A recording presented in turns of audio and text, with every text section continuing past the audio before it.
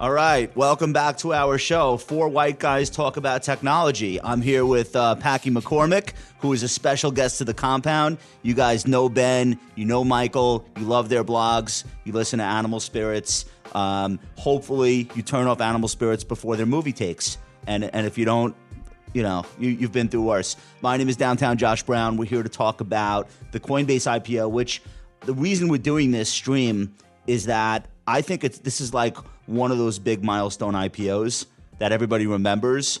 And I think it's like a very important company. Doesn't mean I think it's a great investment from the price that it's trading at, but I feel like every investor needs to understand what the company's doing. So I just want to start there. Packy, you're the guest. Like, do you feel that this is a really important moment for the investment markets, for Wall Street, or am I overstating it? No, I don't think you're overstating it at all. I mean, I think the fact that if you had told anybody 10 years ago that there would be a company that essentially is an exchange for digital coins that went public and closed the first day at an $85 billion valuation, I mean, it's a huge day. I mean, I think it legitimizes the crypto space. And I think it's going to be, it was fairly successful today. I think there's going to be a wave of crypto companies coming public. There's SPACs just dying, I think, to take crypto companies public. And I think this will be kind of that watershed moment that everything turned on. Have any SPACs done a crypto deal yet? I actually don't know the answer to that. Nothing that I can think of, but I can't either. You look at like Top Shot is pretty ripe, or like Dapper Labs, but today this was the first IPO that I had multiple people texting me about for the first time since I honestly can't remember. Like Snowflake.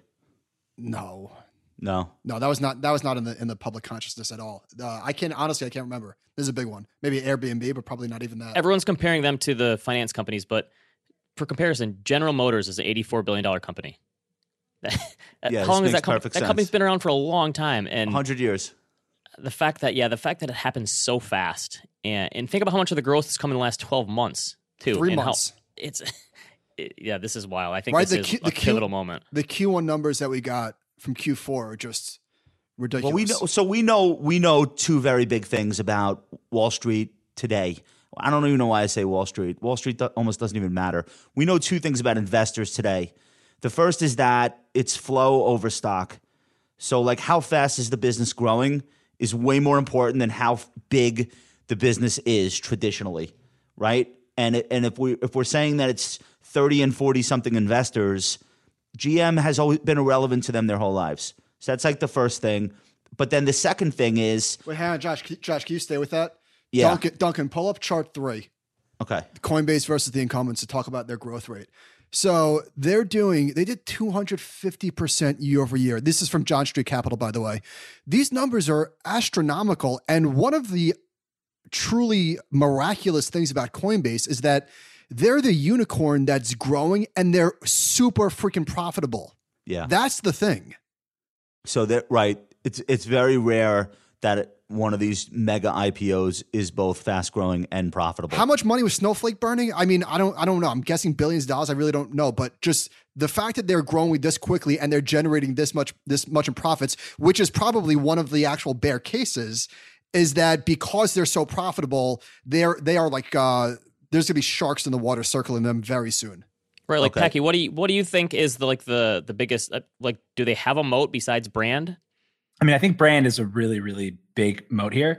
Scale. But I think scale is a big moat. Brand is a big moat. But I mean, they're making the vast majority of the revenue and profits off of retail investors who are paying 3 to 4%. I think it's blended down to kind of 1.2 to 1.5%. Plus, there's a little bit of hidden spread in there that they're taking as well. And so as there's more competition, that compresses. I think the question is, are they able to add on other kind of more defensible services and get there faster than all of the traditional kind of financial institutions and neobanks can come into their space, faster than the other crypto companies can build something at a lower rate, faster than people can figure out how to use kind of the more crypto kind of protocols that are much, much lower take, but obviously feel less safe to people. So that's the question, but I don't think there's real moats beyond brand for. So I want to go to this then. The first question I threw in the doc, like, what should the comps be? Forget what they will be. Is it a brokerage? Like, are we talking about it versus Schwab? Is it an exchange like a CME? Is it an asset manager like BlackRock? Or Is it a fintech stock? Like, should we be thinking about Square? And I know a lot of, investors these days would say, why choose? It's all of those things. But Josh, what's so great? That it's the same thing with Bitcoin. Is it digital gold? Is it a store of value? Is it a currency? Like we've answered that. It's digital gold. But same question for Coinbase. And I think it's even more all of these things than Bitcoin is. In either of those cases that I just laid out, though, there is nothing in those sectors that's currently valued the way. And I understand nobody else has growth like this either, but there is nothing, even Square, let's say, out of all those names I just rattled off, there's nothing that's valued like this. It's a unicorn among unicorns. Hey, Packy, let me throw this to you. One of the, if you said this about a company in the past 5 years, anybody could do what they do. Competition is coming. Like, that has almost been like a bullish thing. Like, I think we're not giving these companies enough credit. Anybody could do what they do. Oh, really? You think every company is asleep at the wheel and has no idea what they're doing? There's obviously something that they're doing right. So it almost seems like the bearish case is like a little bit too easy right now. I think the bearish case is certainly too easy right now, because it's very clear that there's just this big amount of fees that other people already are undercutting them on. Other people are also building easy crypto on-ramps. They're getting, part of the reason that you do an IPO is how many people do you think have signed up for Coinbase in the last week? I think those numbers will probably come out soon. And they're adding a bunch of people. They're onboarding more and more people to crypto. And a lot of people are not professional traders. A lot of people are buying 0.1 Bitcoin right now and holding on to it and saying that they bought 0.1 Bitcoin and are having fun with it. So maybe they don't care about the fees. And that brand really does matter in a space where I think it's sticky. I think if you have a Coinbase account and first of all, you don't even know what they're charging you. It's not like FINRA where you have to, like, the broker has to break out, this is how much this buy just cost you. Also, if you're buying $100 worth of Bitcoin a week, what do you care? 1%, 5%, 0.5%. So I think people that open a Coinbase account, Packy, to your point, I think the brand does matter. And I think there's the same inertia that you have anywhere else. People they get used to it and they're not looking to switch for a reason they can't even think about. So I moved some Bitcoin out of there a few months ago. It's really easy to move off. Yeah. So where did you put it? I went from Coinbase to BlockFi.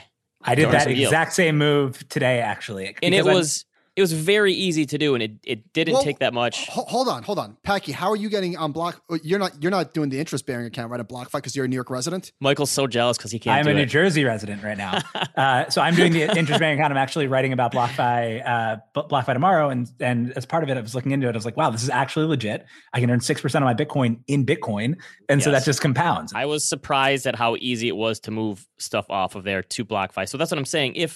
If there is a competitor that comes and people know how to do that, it's not that hard to move. It's not like moving. Can Coinbase copy that feature?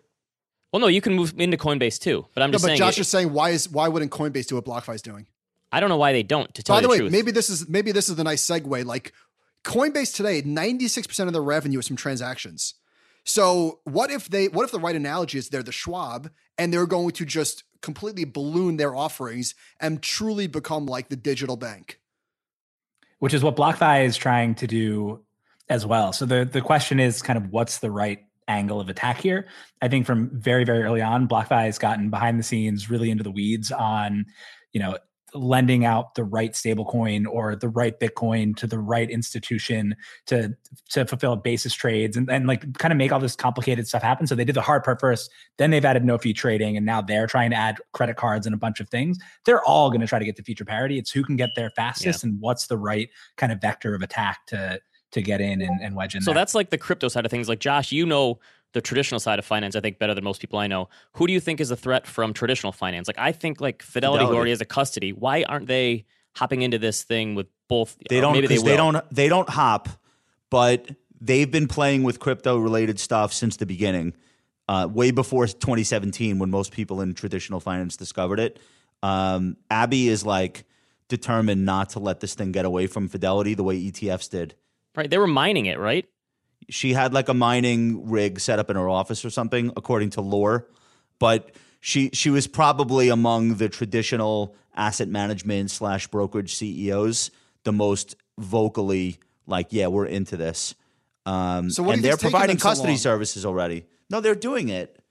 Like, they're providing custody services to institutional funds that are crypto funds. They're just not doing it at the retail level. They just filed for an ETF. Like that's the route they want to go. And maybe that's smart. It's hard to replicate what Coinbase has done. What if they went the ETF route while very quietly building in crypto capability to existing brokerage accounts? So what maybe they have, that's the 100 other million threat. accounts? But is the ETF a threat for Coinbase, or is the ETF just all new money and that old money at Coinbase, it doesn't really matter? I mean, I think it's a threat, but I could be wrong. Packy, what do you think? It's a threat to, I mean, I think it's a threat actually to the yields that you're able to get in your BlockFi account, for example, because institutions aren't going out to the CME and buying futures. They're just going to buy the ETF. The Grayscale Bitcoin Trust trade, I don't know if you followed this, but was trading at 20% premium to NAV on average because retail wanted to buy into the trust. ETFs kill that. The anticipation of ETFs, Tesla buying, MicroStrategy buying, all these guys has brought that down actually to trade below NAV right now. So I think it compresses a lot of things when there's just a traditional way to access exposure to Bitcoin.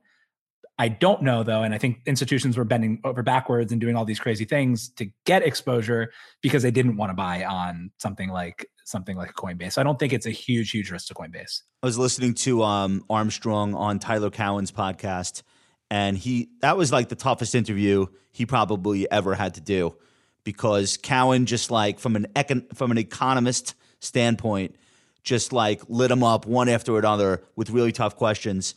But what came out of that was Brian Armstrong was talking about how like he has 60 or 70 lawyers on staff and spends a lot of his day managing lawyers. But I felt like that was part of what they did really right. Rather than wait for calls from regulators, they actually put on suits and ties and went to Washington and sat with everyone they needed to sit with, from thrift supervision to banking regulators, the SEC. And they, in many ways, were educators of the regulators in the early days. And I think that's why they're the first to market with a gigantic IPO. I think the fact that they haven't been hacked too, and the fact that their security has been so well, that's like a bullish case for them. Like, if Coinbase got hacked, isn't that like a down 20% day for Bitcoin? Maybe even more like that. The fact that they have such good security, I think maybe that's part of it too, is that some of the financial firms don't want to take on that risk of if we jump in and we get hacked, then no one's ever going to come to us again. Bitcoin lost like 80% of its value after Mt. Gox. And admittedly, it was a much smaller situation. There was like almost nobody involved. But I do agree that's probably a risk that's like a risk for all Bitcoin. And by the way, on top of all of these risks that we're outlining, to me, the biggest risk, first and foremost, to Coinbase is Bitcoin. If Bitcoin falls 75%, what's going to happen to this thing? Duncan, can you throw up this chart of Coinbase's quarterly revenues? So you had like a massive rush into Coinbase. I mean, this is this is ludicrous. But these people are one-time new customers, right? And one of the reasons why they're new customers is because Bitcoin has done so well. So for me personally, given the size, given that whatever it's bigger than, I forget the numbers are with the NYSE and CME and SIBO, you're paying a lot for this, and there's a lot of risk, like a lot of risk. Why would you want to own a derivative of if you're bullish on crypto? To me, just buy crypto. Here are the numbers. New York Stock Exchange current market value is $67 billion. NASDAQ, $26 billion. And this is 85. So this is bigger than both combined-ish, at least at one point during the day. But I don't think they call themselves an exchange. I think they think of themselves as a broker/banker, I guess. I don't know. What is a bull case? Like how, Packy, do you think this could be a $500 billion company one day? I don't think so. I'm not particularly bullish at these levels. I think it's a really important company. I think it's shown the way, but it reminds me a lot of Zoom almost, where they both kind of just blew the rule of 40 out of the water. And the rule of 40 is your growth plus your cash flow margins.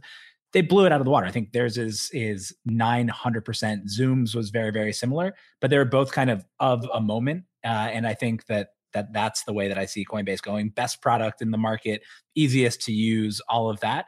But it really IPO'd, I think, at exactly the right time. I don't see how it gets to $500 billion. So they didn't really benefit from the massive opening valuation from the standpoint of like coming out at the right time. And Zoom didn't either. Zoom was public for more than a year before the pandemic started. And then in this case, this is a direct listing. So it's not like they were like dumping shares on the market and raising all this money. They did their capital raises way earlier than today. So I don't know. But to Michael's point about following Bitcoin, it'll be interesting to see what that correlation is. If Bitcoin doubled from here, does Coinbase double? And if it gets cut in half, does it get cut in half? It's going to be pretty close, I think. If it's a true broker, then they should get some benefit from volatility. Because if they're taking fees on every buy and sell, granted, the more Bitcoin goes up, the more adoption, the more new accounts. So that's obviously the bull case for Coinbase.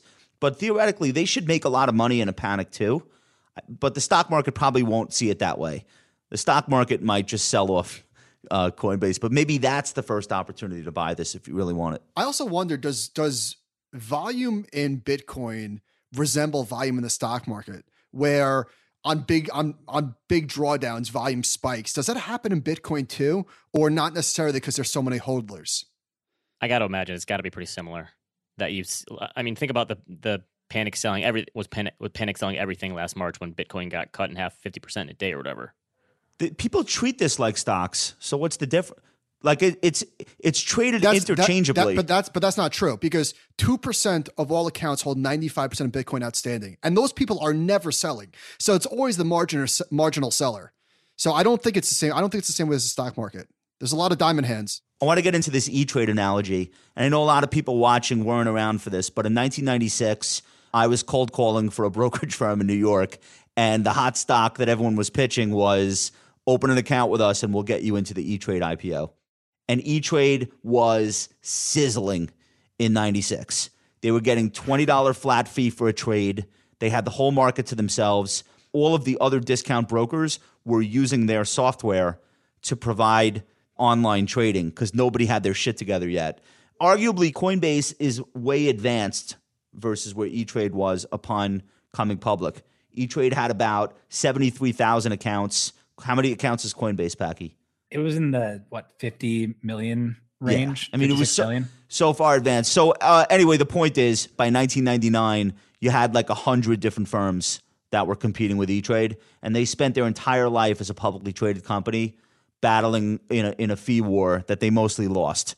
And then eventually trades were free, and then Morgan Stanley just bought whatever was left. I'm not saying that's what will happen with Coinbase. I just don't think at an $86 billion valuation, a lot of people are taking that potential outcome seriously. I don't know. What do you guys think?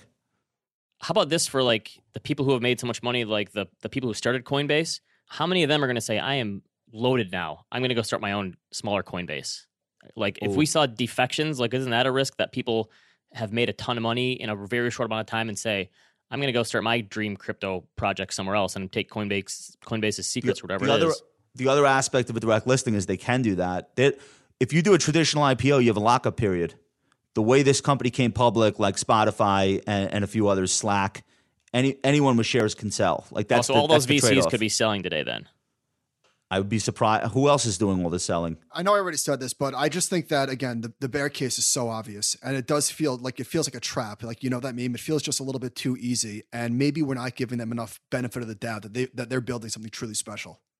Well, I think the market has already given them the benefit of the doubt, right? The fact that they grew so much in their valuation, I mean, that's part of the way of mentioning it, just how impressive it is that this company did this and succeeded when... But the market's it's not giving them the benefit of the doubt as if like maybe they're going to deliver and let's just see how it works out. We just got some results and they blew the doors off. Like they are crushing it. So maybe the market was actually behind the 8 ball on this one. And if these numbers didn't come out, maybe it would have came out at a, $40 billion valuation or something like that. Packy, what do you think? Yeah, that's kind of what I meant by the timing on this, is that those numbers were just absolutely incredible. And it's hard to value this versus, another company that you're looking at and saying, oh, cool, $1.1 billion in quarterly profit. Because next quarter, if the transaction volumes are down, like none of that revenue is necessarily sticky. The accounts might be sticky, but them making money on that, 3 to 4%, or the 1.1% average, that could go away to the extent that it's not volatile. People aren't buying. You know why that point is so important, to torture my brokerage firm analog even further? When Wall Street companies report earnings, like Goldman Sachs and Morgan Stanley and JP Morgan, they all have trading desks, fixed income and commodities and currencies. They have equity trading desks. They don't get a lot of credit for big beats on the trading desk, precisely for what you're talking about. Wall Street analysts view outsized profitable quarters in trading as ephemeral. It's not repeatable. It's not like wealth management where you could set your watch to what's coming in. So they don't get multiple expansion when they're having like a good run of trading because nobody believes it could last. So I think that's a really important point. One thing that we haven't even spoken about yet, Duncan, could you throw up one of these, the blue bar charts, assets on platform and crypto market capitalization? This is crazy. We haven't even spoken about the institutional adoption yet, which it seems like every single day there's something bigger and bigger happening in the space, and it's only just begun. But is that a net benefit for Coinbase? I think so, because they're the primary beneficiary of this, right? Because didn't Tesla get long Bitcoin through Coinbase? I'm almost positive they did. Tesla did, MicroStrategy. Dan Loeb tweeted the other day that he used Coinbase. So if they're the broker of choice for institutional trading, that's not even in these numbers yet. Do we think they are, though? Because Bank of New York Mellon, Pershing, like they're settling trades in Bitcoin. I do think Coinbase is the winner. But didn't we see that the institutions are paying like 5 basis points? And even though they're moving bigger money, they're not making as much money on them because institutions aren't going to be charged like retail investors. How long can they say we're here for the people and decentralization and blah, blah, blah, revolutionize this and that, and have a 2-tiered commission schedule for hedge funds and for everyone else? So there it is, 1.4% for retail, 5 basis points for institutional. By the way, Ben and I spoke earlier on the podcast that Robinhood is now like a major retail player in crypto. I don't remember how many accounts they opened with crypto, but massive. Like 9 million. That's what I think, honestly, when Robinhood IPOs, that could be a sneaky crypto play because their crypto platform is growing enormously. So that's where I have my crypto, but we're stuck there. I can't get it off. That's the tough part about Robinhood is that you're stuck. I want to leave. Why can't you get it off? They won't let you. They don't allow it. What are you talking about? Robinhood and PayPal, you can't move your crypto. The more I hear about this company, the more hilariously ironic their name is. They said that they're working on allowing you to do it, but as of right now, you cannot. Easy to get it in though, right? Now you can't leave. Yes. The interesting thing too about the Tesla buys and the MicroStrategy buys and the big corporate buys is that the corporates are buying this and having it sit on the balance sheet. So it's not even like normal trading volume. Like Tesla is doing their $1 billion buy once and paying 5 bips on it. Like it's just not, I don't think, going to be super meaningful revenue because they're not going to be very active with it. True. Every business though on the street, there's a volume discount. So I'm not like offended by it. I understand it. I'm just curious when those things converge. And of course they've converged to zero for equities and soon to be fixed income. So I want to get into the corporate structure a little bit, Packy, and you can help me out with this. A lot of the excitement around cryptocurrency generally and a lot of the fan base for Bitcoin is about decentralization. And so now we have the largest living, breathing avatar for the crypto space, the Goldman Sachs of crypto, and the CEO, Brian Armstrong, has 22% of the voting power. And the executives and directors collectively have more than half of all the voting power. So this sounds like decentralization is great as long as it's not decentralization for us. The biggest company is a middleman. It's hilarious. It's hilarious to me. I think that irony is lost on people. I don't know. What do you think about the way they've set up the company? Is it smart that they're doing this way? What's been surprising to me is how much love there's been from the hardcore crypto community for a day like today, and how much I think love generally there is for CeFi as opposed to DeFi or centralized finance as opposed to decentralized finance.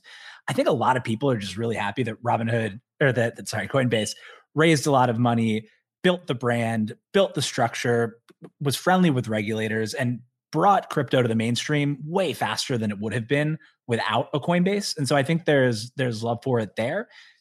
That said, there are plenty of open protocols that are counter-positioning against something like a Coinbase and saying, like, look, we're actually decentralized. There's a big movement called, if you don't own your keys, then you don't own your coins. And Coinbase is a poster child for no keys, no coins. And so I think people will build against it, but for the most part, it feels like the broader crypto community has been. All these kids are like, "See, Dad, I told you, I'm not wasting my life." But I just wonder if there's a lot of validation today. The next level of adoption, though, like the people who own their keys, that level of adoption is already there. Like those people who figured it out early and got the technology right and have their cold storage or whatever. Like I never could have figured that out personally. No way. And so the next level of adoption from individuals who are toeing in the water or ETFs. Advisors is going to be people who don't want that stuff or need that stuff. And that's where Coinbase is probably going to, again, get those people where they don't mind if you're not like a crypto libertarian or whatever. That guy that had $50 million in Coinbase and had one more chance to put his password in, isn't that like the best commercial for Coinbase of all time? Like they should refund him the $50 million or whatever the amount is. You couldn't get a better ad for something like this. You don't have to f around with keys. It's not like a complex thing. Do we think that civilians are going to read about or watch news about the Coinbase IPO and adopt Coinbase in terms of like using it? Or is this not the type of IPO that does that? Because I feel like the Peloton IPO did do that.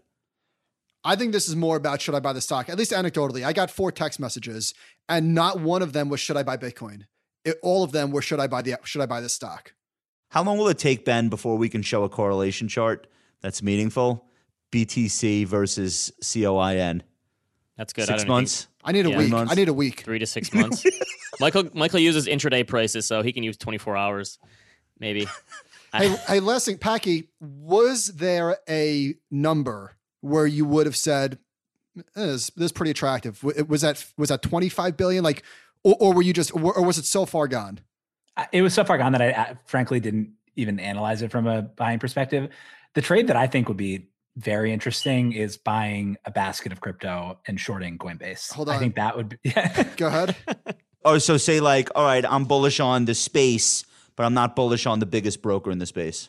Right. So you're saying like, if you're long crypto and you're short Coinbase and everything goes wild, then you're good on, you're hedged and you're good on being long crypto, and maybe it just gets even crazier and spikier. And if things tank and you think that Coinbase is highly levered to the price of Bitcoin, then you're good on your short there. And I don't know, that's how I think that I would play it.